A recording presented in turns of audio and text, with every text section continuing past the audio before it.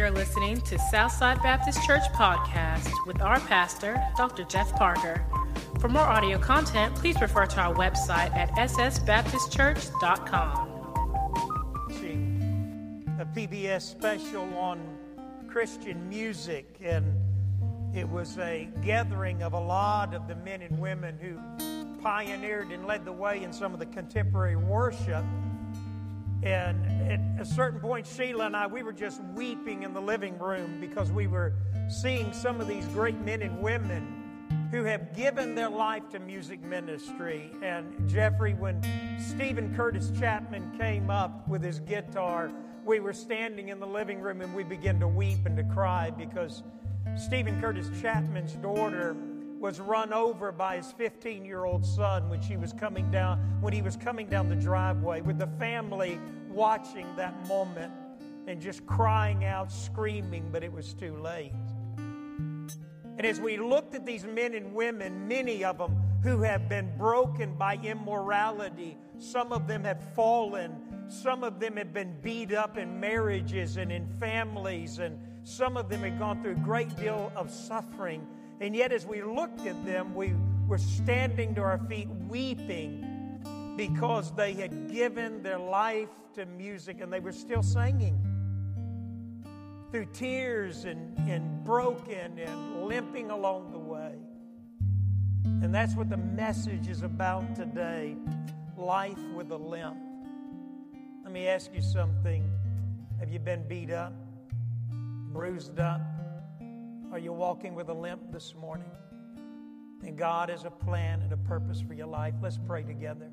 Our Heavenly Father, we thank you, dear Lord. And Lord, last night as we looked at some of those great figures, those men and women, I thought of my own life, and Sheila saw me. I just wept and cried along with them because I thought we've given our life to ministry, and it's been sometimes a long, grueling journey, but it's been refreshed by the presence and the power of your Holy Spirit.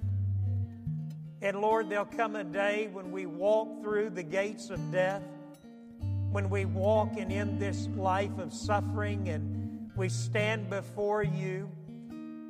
We collapse in your arms at the end of this race, and we hear you whisper, "Well done, thou good and faithful servant."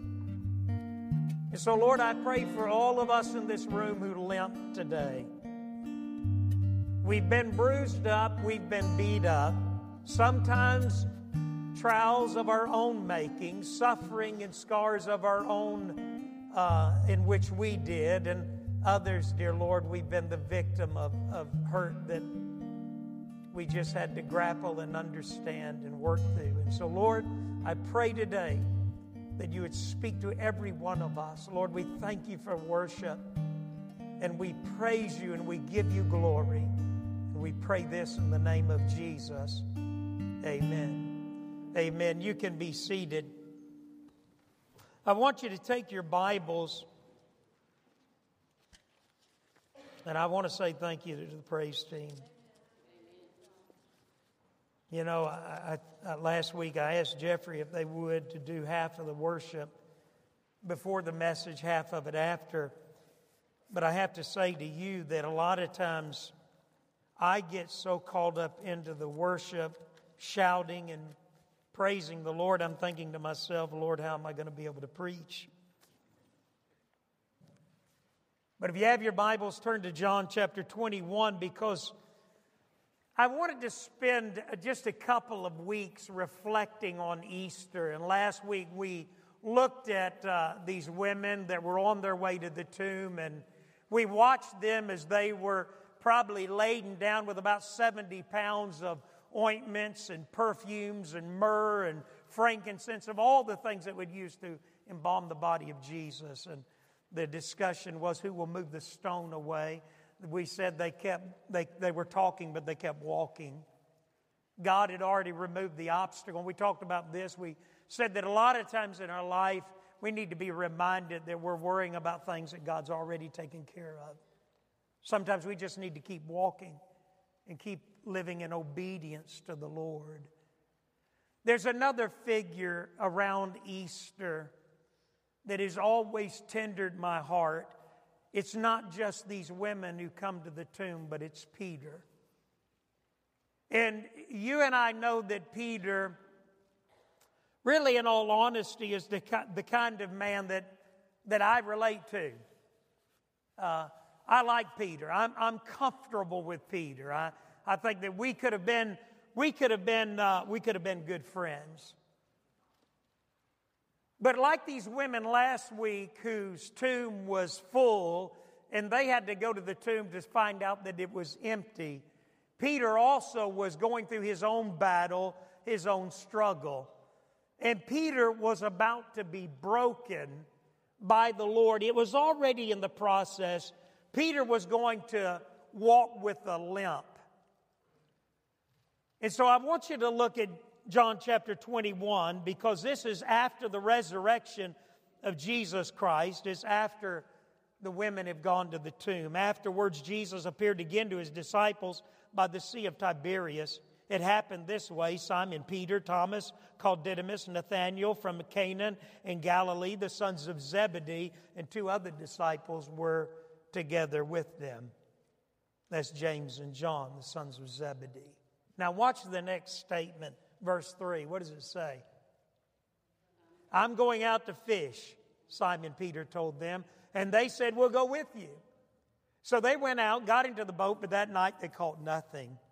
Early in the morning, Jesus stood on the shore, but the disciples did not recognize or did not realize that it was Jesus.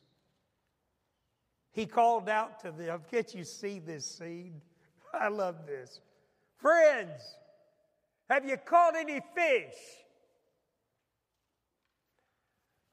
No, they answered. Jesus said, throw your net on the right side of the boat and you'll find some. I think he was laughing. When they did it, they were unable to haul the net in because of the large number of fish. Then the disciple whom Jesus loved, that's John the beloved, said to Peter, it's the Lord. As soon as Simon Peter heard him say, it is the Lord, he wrapped his outer garment around him, for he had taken it off. He jumped into the water. The other disciples followed in the boat, towing the net full of fish, for they were not far from the shore, about 100 yards. When they landed, they saw a fire of burning coals there with fish on it and some bread. Jeffrey and Ledge, this is Leo. When you fish with Leo, Emily knows we catch the fish, he takes the meal, he takes the oil, he takes a loaf of white bread, he cuts up red potatoes, and it's some of the best fish you'll ever eat in your life. Jesus said to them, bring some of your fish you have just caught. Simon Peter climbed aboard and dragged the net. Look at this, he dragged it by himself. He dragged the net ashore. It was full of large fish, 153. But even with so many, the net was not torn. Jesus said to them, come and have breakfast. None of the disciples dared to ask him, who are you? They knew it was the Lord. Jesus came, he took the bread, he gave it to them, and he did the same with the fish. This was now the third time Jesus appeared to his disciples after he was raised from the dead.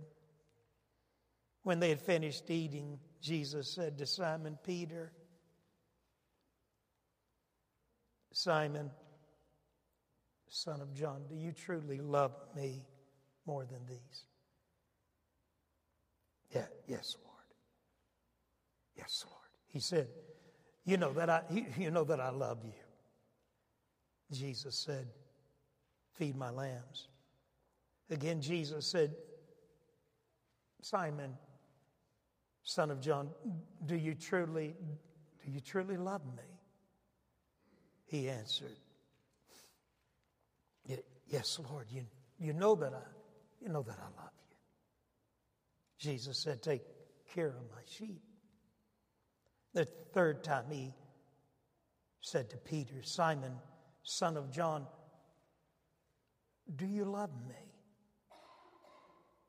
Peter was hurt because Jesus asked him the third time, do you love me? He said, Lord, you know all things. You know that I love you. Jesus said, feed my sheep. I tell you the truth, when you, Peter, were younger, you dressed yourself, you went where you wanted. But when you're old, you will be stretched out, your hands will be stretched out. Someone else will dress you and lead you where you do not want to go. Jesus said this to indicate the kind of death by which Peter would glorify God. Then he said, follow me. Lord, we thank you, we love you. We give you glory, Lord, and we pray this in the name of Jesus. Amen. There are, to be honest with you, when I look at this scene here, I see a broken man. He is, in my opinion, a man who is being broken in order to be used by God greatly. He's a man that's going to have a limp. And I just wrote this down. Let me ask you a question, because I really believe that prior to this, Peter, this leader of the disciples, I believe that in all honesty, his testimony was past tense. And I want to ask you a question today. Is your testimony past tense? Let me give you something here. Never forget this if you don't hear anything else. When somebody asks you to share your testimony should be what God is doing in your life right now. Let me tell you what God is doing in my life right now. Let me tell you what God's been revealing to me in my prayer life, in my study of the Scripture. So is your testimony past tense? And I can imagine that Peter's conversation, as he had been hidden in the upper room, was broken over his denial, the look of Christ when he denied him the third time, and the conviction which was eating at his soul. I can imagine that every conversation that Peter had was past tense. Is your testimony past tense? Is your Christian life characterized by these words? I remember when, or I used to, or I'll never forget, or listen to this one, I used to be so close to the Lord, or my walk at one time was so real. But is it now gravitated to just simply something that you reflect back on? I always remember a scene where a big burly man walked out, looked at this young preacher, and he said, you know, boy, he said, preachers don't preach like they used to when I was a boy. And this young preacher in his first church, scared to death, he mustered up all the energy that he had and courage, and he looked at this man in the door of the church, and he said, sir, some do, but people don't listen. You don't listen like you did when you were a boy. Is your relationship, your testimony, past tense? And here's Peter. And Peter is about to be broken. Now, I'm going to go ahead and apologize now. I sat last night looking over this message, and I told Sheila, I said, it's just not coming together. So you're going to have to help me here. And all God's people said, Amen. Now, let me say this. I want you to take a left and go to Luke chapter 5, verse 8. Because what happens in what happened in Peter's life is what can happen in our life. In other words, there are certain character traits in our life that are critical to you and I having a present tense relationship with Christ. In other words, they're critical to you and I being a follower of Jesus Christ. And when we lose these character traits, when we lose these qualities, it begins to affect our life in a negative way. And before long, we've got a past tense experience. Number one, first of all, Peter lost his humility. Look at Luke chapter 5, verse 8. Do you see it? In Luke chapter 5, verse 8, when Simon Peter saw this. Now, this is the calling that Jesus has on Simon Peter's life. Here again, they had been fishing. They hadn't caught anything. And Jesus said to these men, these fishermen, He said, throw your net on the right side of the boat. And when they did that, the Bible said they were trying to pull the net in, and it was literally breaking at the seams. In this incident, when Peter comes to face Jesus, when Simon Peter saw this, he fell at Jesus' feet and he said, go away from me, Lord. I am a sinful man. We've been going through the book of Titus. It's been a fascinating book.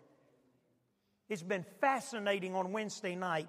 And Titus chapter 3, I'll be honest with you, has spoken to me when Paul says to Titus, he tells him in Titus chapter 1, verse 12 and 13, he said, verse 5 and 6, he says, Titus, we left you here. I left you here to build up the work, to identify elders and leaders, and to disciple and train older women to disciple younger women, older men to disciple young men. And he says, Titus, I'm telling you, it's not going to be easy. These are gluttons, they're lazy, they're brutes.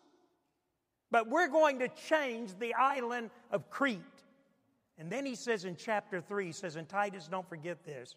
You and I, we used to be just like them. And I wrote this down. Titus 3 taught me something. It was a key difference between Paul and Peter. Paul had to correct Peter at times, yet it was Peter who had traveled with Jesus Christ for 3.5 years. I don't believe Paul ever lost his humility, and it is critical to the life of a believer. Paul would refer to himself often as the chief of sinners. In 1 Corinthians chapter 15, he calls himself this. The danger is in your life and in my life is that if we are not careful, we lose, like Peter, our humility. Sometimes the longer we walk with Christ, we begin to get cocky. We become self-confident, arrogant. We become spiritual policemen. I've never liked people who tried to tell us what to sing or what to preach. If somebody comes to me and tells me what to preach, my friend, that's offensive to me. And if they come and try to dictate what takes place up here on this platform, we would desire that the Holy Spirit grip our worship team and our pastor as we lead you as a congregation. Apollo Creed said to Rocky in the movie Rocky III, he told Rocky, he said, Rocky, never forget where you came from. Paul refers to himself as a persecutor, a murderer of the church. Now, I had all kinds of passages that we could go back and look at, like Acts chapter 7, verse 454 through 8:1. But Paul basically said when they stoned Stephen under the leadership and also the guidance of the Apostle Paul, Paul was holding the coats of those men who were stoning Stephen, the first martyr of the church. It's interesting that when you watch The Biggest Loser, on the finale night, when those final four come out, they walk out before an assembly, a gathering of people, even their own family, and they do something. Do you know what it is? What do they walk through? What is it? You're right. They walk through a life-size picture of what they used to look like. And they walk through that. In fact, now they can do it by computer simulation. They're able to put the picture in a 3D type image beside that person so you're able to see what they used to be like and what they are now. My friend, let me tell you something. The key to your life and my life is when we never lose the humility and the humbleness of remembering what we used to look like without Christ. It's the key. Look at Matthew chapter 16. Take a left from Luke and go to Matthew chapter 16 because Peter is on a downward spiral, and I think it had begun a long time ago. In Matthew chapter 16, verse 13, when Jesus came to the region of Caesarea Philippi, he asked his disciples, "Who do people say I, the Son of Man, am?" They replied, "Some say John the Baptist, others say Elijah, still others say Jeremiah or one of the prophets. But what about you? Who do you say that I am?" Now, who answers here in verse 16? Simon Peter. Simon Peter answered, and I believe this is a powerful moment. He stands up as the spokesman of this group, and he stands up and he looks at Jesus and he says, "You are the Christ, the Christos, the Son of the living God." Verse 17, Jesus replied, "Blessed are you, Simon, son of Jonah, for this was not revealed to you by man, but by my Father in heaven. And I tell you that you're Peter, and on this rock I will build my church, and the gates of Hades, of hell, will not overcome it. I will give you the keys of the kingdom of heaven. Whatever you bind on earth will be bound in heaven. Whatever you loose on earth will be loosed in heaven." Then he warned his disciples not to tell anyone that he was the Christ. Now watch this. From that time on, Jesus began to explain to his disciples that he must go to Jerusalem and suffer many things at the hands of the elders, chief priests, and teachers of the law, and that he must be killed and on the third day be raised to life. Now look at verse 22. What's the first word there in verse 22? Peter. Peter took him aside, began to do what? Rebuke who? He's rebuking Jesus. "Never, Lord," he said. "This shall never happen to you." And look this way.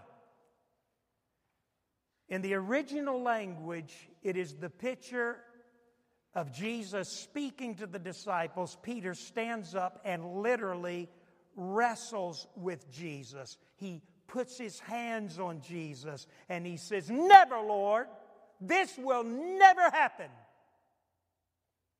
And in this point, it's physical even.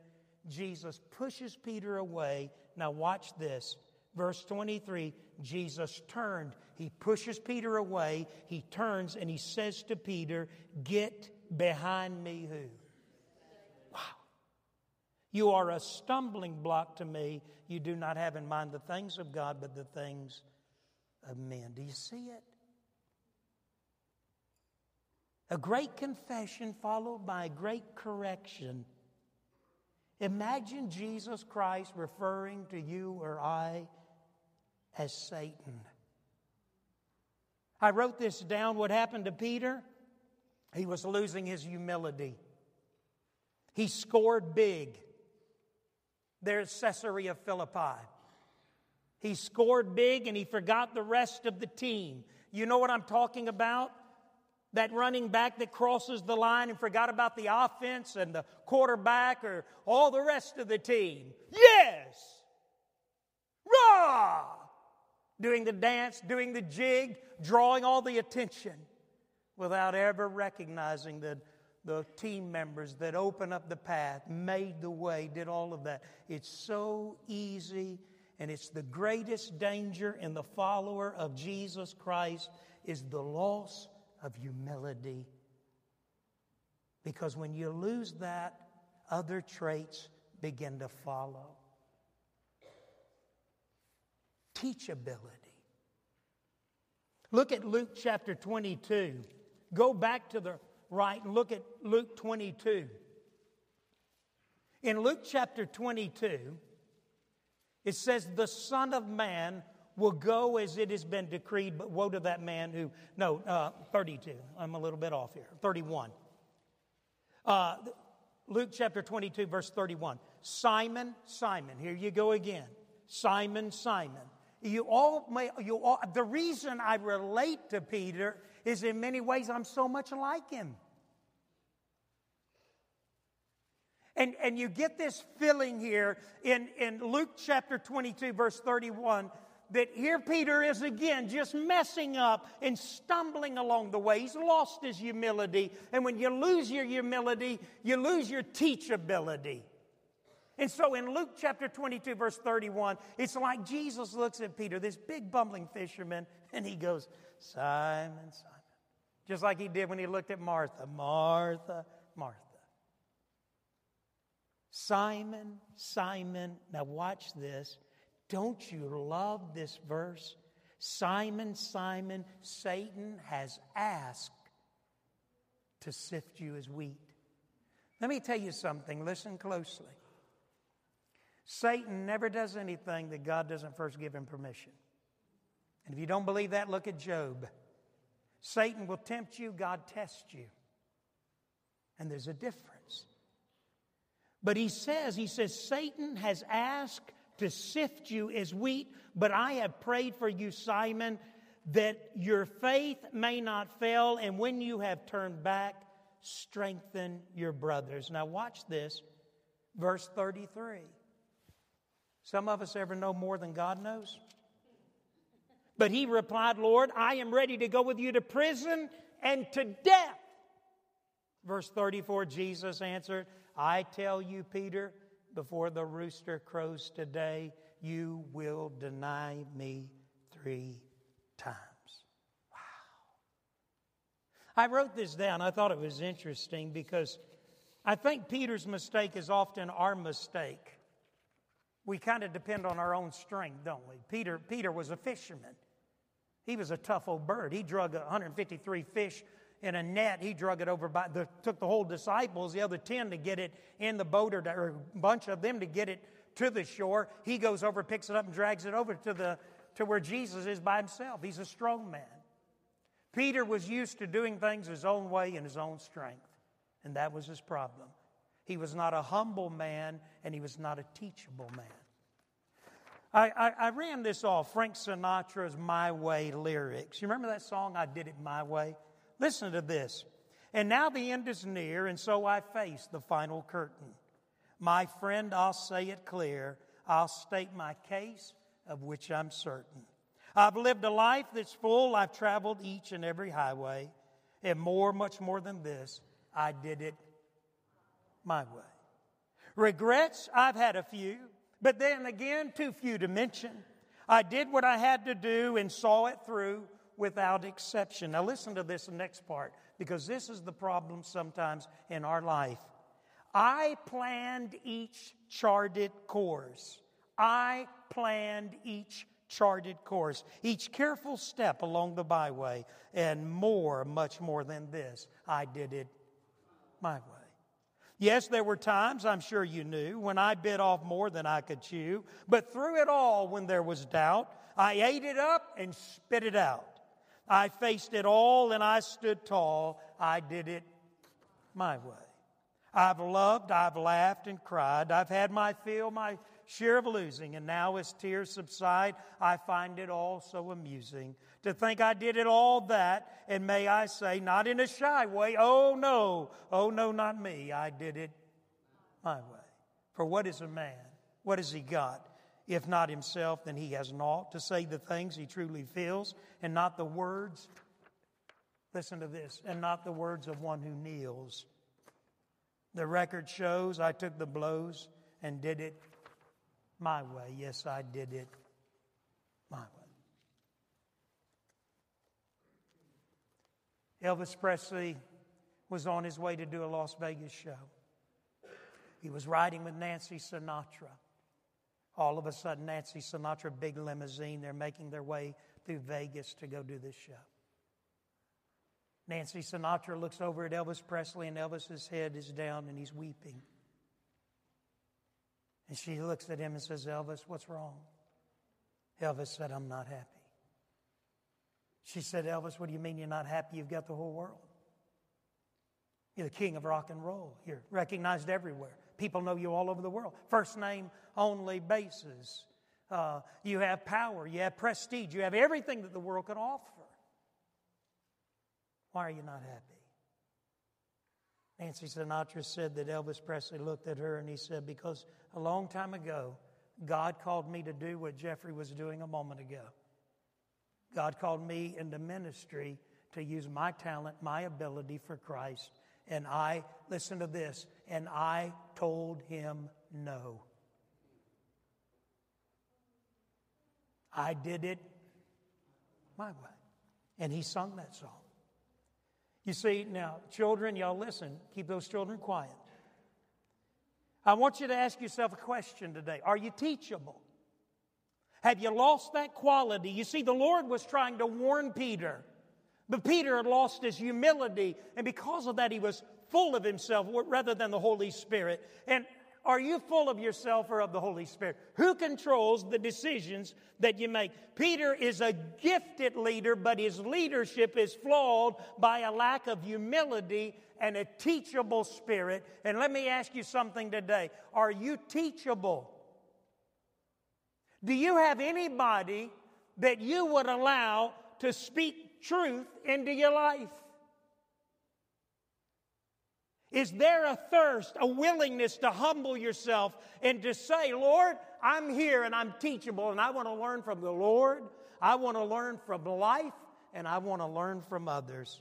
In Job chapter 42, in the beginning, Satan slanders Job, slanders God, and God tells Satan, take your best shot. Satan starts hitting just like Peter would be sifted like wheat. Satan had to ask, so Satan asked, and God allowed Satan to sift Job. Job went through the loss of his children, his crops, his business, everything. Broken, he's out there scraping the boils, festering boils. And in that moment, his wife even betrays him and says, look, curse God and die. And in that moment, Job is a broken man. He can't even stand up. He begins to rebel and battle with God. But in the end, Job makes these statements, and it's so powerful. And I thought of my grandmother here, who twisted up with arthritis, lived to be about 89 years of age, made this statement, there's always room to grow. We're always teachable. We should always be learning. Because Job, the most blameless, righteous man in the world, made this statement. He said, I had heard of thee by the hearing of my ear, but now my eye has seen thee, and I repent and I abhor myself in dust and ashes. You see, the problem was with Peter. Peter had lost his humility. Peter had lost his teachability, and his leadership was flawed. But that's not the worst thing. He was leading others. What does it say in John 21? Look at it again, John chapter 21. What does it say there in verse 3? Who makes that statement? Peter makes the statement, I am going to fish. I'm going out to fish. And what did the other disciples do? We're going with you. You see, Peter was not teachable because he was not broken. 3 statements here. We must be taught in order to mature. Number 2, we may have to be broken in order to be teachable. Did you hear that? I'm hearing a lot of mumbling. And listen, children need to be kept quiet, okay? Because this is important. Number 1, we must be taught in order to mature. Number 2, we may have to be broken in order to be teachable. Number 3, we must be taught in order to teach. Does that make sense? Until we're broken, we're probably not teachable.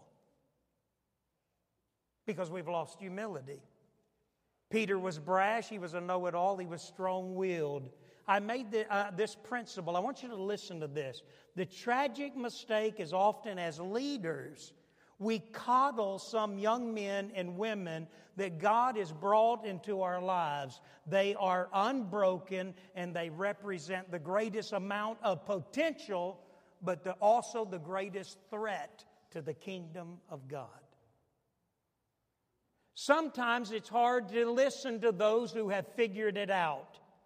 They've cornered the market on a broken and worldly theology, and know that if they're lucky, a few of life's knocks will humble them and break them. Some young men and women are spiritually arrogant, and really the honest truth is they need to be kicked around a little bit by life so that they're broken and leaning and resting on Christ rather than their own strengths and abilities or even a theology that is tragically wrong.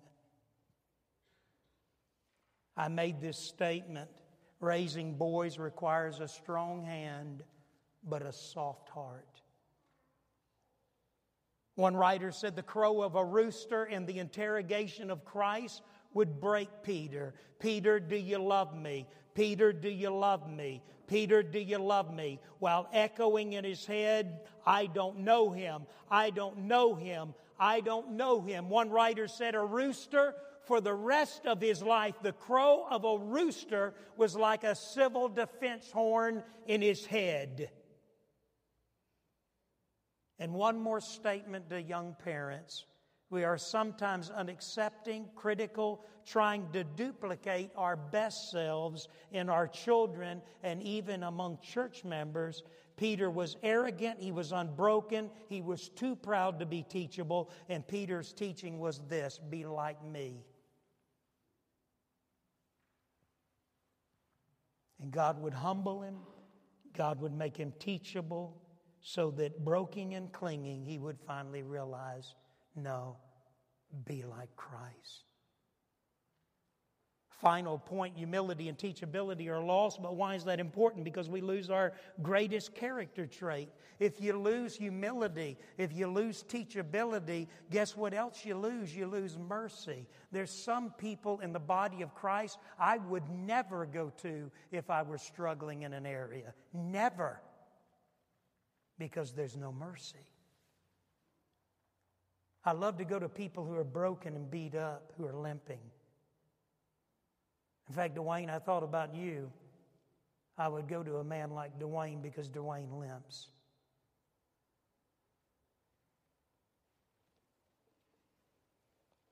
Once we recognize our weaknesses, our flaws, once we tragically disappoint Christ, once we come to the edge of a chasm of failure and repent, we tend to be more merciful. And we are then ready to be used.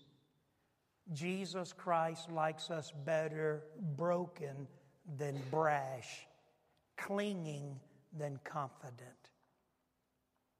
Am I making sense? And more so is what God may be saying to us today. In my book, Killing the Church, is a brief description. And the praise team can come on out. You can stand. But I need you to listen to what I'm about to say.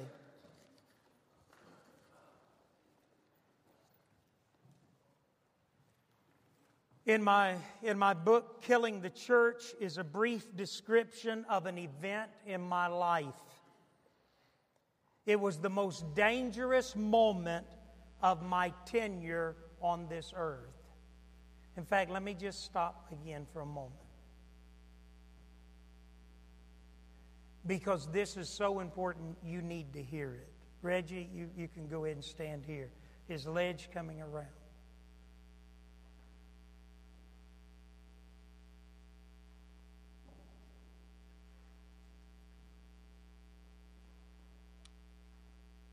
In my book, Killing the Church, is a brief description of an event in my life that I wrote in my journal was the most dangerous moment of my tenure on the earth. It was a dark moment in my life when I was going down the wrong road, and the cost to people who love me would be excruciating.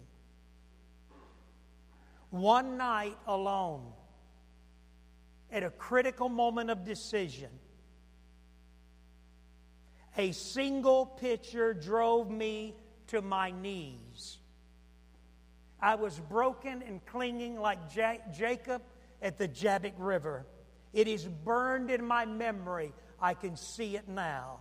Me standing at the front door, and there by that door was a picture of two people that I loved dearly. And the direction of my life in that moment, if I walked out that door, if I continued on the path that I was going, would ultimately deeply affect the kingdom of God. If it had happened, he would not be on this earth. Ledge would not be here. Alicia would not be here. Ethan, Caleb, Titus, Silas, August would not have been here. My daughters would not be here. Life would have been tragically changed in that moment had I gone down that path.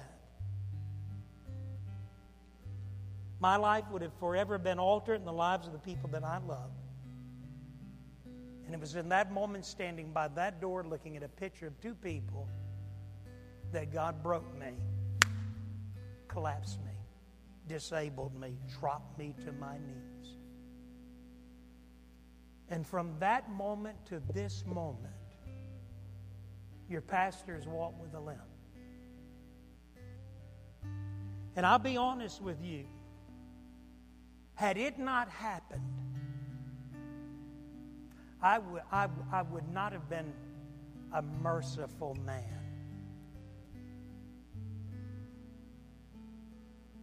Sometimes we lose humility. And I can tell you, I'll put it bluntly, we're a pain in the butt to God and the church. Proud and arrogant, acting as if we're sinless, above reproach, better than everybody else. Pious, spiritually arrogant, spiritual policemen. But then all of a sudden, God does what a shepherd does to a sheep. You know what a shepherd will do to a sheep that wanders off? A shepherd will take that sheep and he'll break its leg, literally break its leg. Then he'll set that bone. Then he'll mend it and put a splint on it. And then you know what he'll do with that sheep? Because that sheep can't walk now. It's vulnerable. He takes that sheep and he puts it up on his shoulder. And everywhere the shepherd goes, he's walking around with this sheep with a broken leg who's now mending, getting better. And that sheep is around that shepherd's shoulders, hearing the heartbeat of that shepherd. And one day when that leg is mended and well, he puts that sheep down, and guess what? You know what that broken sheep that's now mended and healed, do you know what that sheep will do? What do you think that sheep does? That sheep, everywhere the shepherd goes, that sheep's right behind him, just right behind him. He can depend on that sheep because that sheep has been broken. That sheep is humble. That sheep is leaning and resting on the shepherd. And that sheep is teachable. That sheep is a better leader to the rest of the flock. Let me tell you this. I like me better with a limp. I was looking one day at Sheila, cried a couple of weeks ago, talking about my kids. And I said, I was trying to plan the future and orchestrate and do the best I could, kind of doing what I thought was God's will for my kids. But I said, God began to take one here, there, and God began to do things in their life. And I think sometimes the Lord would look at me and say, I like them better with me molding and shaping them and turning them in the direction that I want them to go rather than you. You see, Sheila walks with a limp. That's why she's been an unbelievable pastor's wife, because she's broken. Worship leader, the only reason we can worship like we do, part of it is he walks with a limp. Dwayne back there, one of the most merciful men that I know. We've known each other a long time. He's a humble man. He's teachable. He limps. He walks with a limp. Russell, you're back there nodding your head, but I thought about you, Russell. I can remember when Russell's mother died. Russell was out of the hood, gangbanger. Tough, no nonsense. They called security at CMMC. In fact, when Russell went out of the ER, he knocked the entire door, the mechanism, everything off of the hinges. Russell was a tough, almost violent, angry man. And I remember looking at security and even the cops, I think, and saying, look, let me talk to him. Me and you out there talking. Russell today walks with a limp. But what a great man. What a different man. Willie, where's Willie at? There's Willie back there. Willie said he came to this church one time for a sack lunch, and he was addicted to every kind of drug and alcohol. Willie was homeless. He was on the streets. Willie was living a bad life. Willie asked for bus fare to get to a rehab that he had read about. He went to that rehab, God began to work in his life and turn him around. Willie walks with a limp, but boy, it sure is fun being around Willie now. You see, you may be here today and you say, you know, and that's why I don't like health and wealth theology. And I don't really care for those people that preach it, that God wants healing and no suffering, because you see, sometimes God breaks us in order to use us mightily. Historians say this, that Peter, under Emperor Nero in the Roman Empire, Nero burned Rome down. He burned Rome. Then he blamed the Christians. And he killed a man by the name of the Apostle Paul. He took Paul and he beheaded him. And then he took Peter. And they were going to crucify Peter. But historians say that Peter said, I'm not worthy to die like my Savior. Crucify me upside down. History says that this proud, arrogant man, full of himself, now humble and broken and teachable, that the Roman Empire crucified Peter upside down because he refused to die in the same way that Christ died. And that's why Jesus in John 21 said, Peter,